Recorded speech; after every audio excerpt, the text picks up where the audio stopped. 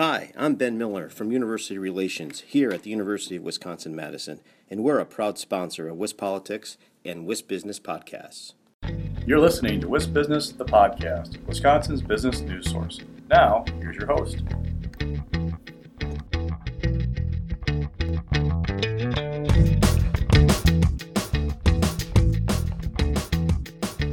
Hi, everybody. It's Stephanie Hoff here with WisBusiness, the podcast.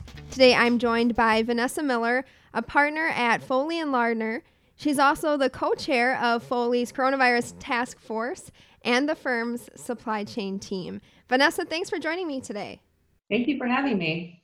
You're also one of the authors of a recent report from your firm, a survey on how manufacturers plan to alter their supply chains based on lessons learned during the COVID-19 pandemic. So to start off, can you tell us more about the sample of manufacturers that responded to the survey? We surveyed nearly 150 manufacturing companies. Of those respondents, over 60% of them were actually C-suite level at their company, and they came from a wide array of industries, really representative of the client areas that we serve. A lot of automotive, also general manufacturing, transportation and logistics, and then healthcare and medical products. So very wide sampling. Was location pretty wide as well? Most of them are based out of the US or Mexico.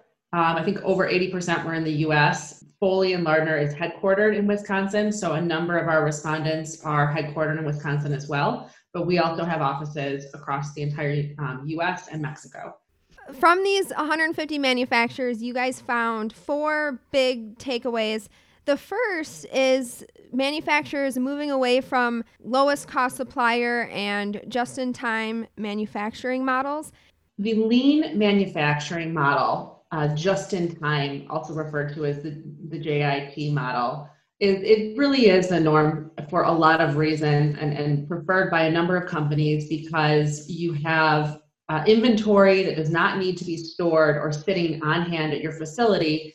It is only ordered and received as needed, which makes it really efficient and from not needing warehousing and worrying about inventory and first in, first out and other concerns that companies have if they maintain large stocks of inventory. On the other hand, when you're just in time is of the essence, and any downtime caused by a late shipment, quality issue, a line stoppage can be extremely expensive and can result in hundreds of thousands of dollars in damages to a company. So it's a risky model if there is any hiccup in the supply chain.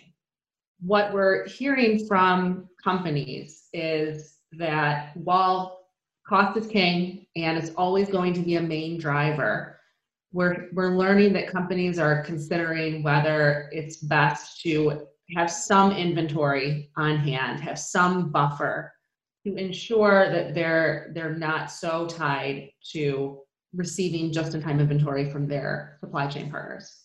The other three takeaways included supply chain visibility, sourcing production away from China, and a quicker adoption of technology and innovation. Why are manufacturers moving in that direction?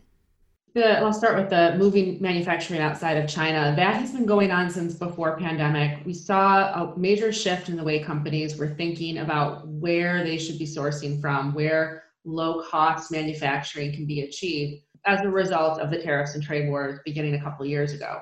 Many companies reported that they were better poised as a result of having shifted a lot of supply out of China and looking at alternate regions, looking at Mexico, looking at other areas of Asia, even considering onshoring, coming back to the US, where product is closer and therefore any issues that arise as a result of something outside of the party's control, a force majeure event, the pandemic, or even just a regular logistics issue, can be fixed faster and remedied faster. Another area that we touched upon in the survey was resiliency and what companies are doing to determine their supply chains are resilient. And there really has been a concerted effort in the recent years, and certainly heightened by the impacts of the pandemic, to test weaknesses in a company's supply chain, look back and see where issues occurred and what lessons can be learned as a result of those issues, and then shore up the issues. And finally, Vanessa, this report is meant to be applied nationally, but zooming in on Wisconsin, where we're celebrating Manufacturing Month and where manufacturing is one of the state's top industries, this is the future for manufacturing. We absolutely are seeing companies based in Wisconsin implementing these strategies.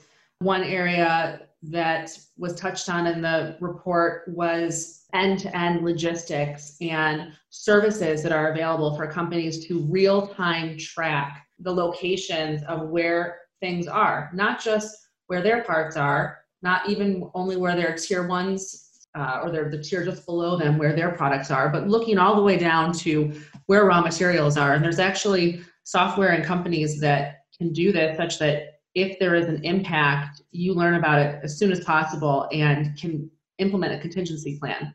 We talked with a number of Wisconsin-based C-suite executives, and they said that they are currently using software. They're requiring more transparency with their suppliers to not just know where their suppliers' parts are, but understanding where their suppliers' sub-suppliers' parts and raw materials are, so that issues can be communicated more quickly and reacted to more quickly by everyone that's affected in the chain. You've been listening to WIS Business, the podcast. Now stay tuned for a word from our sponsor.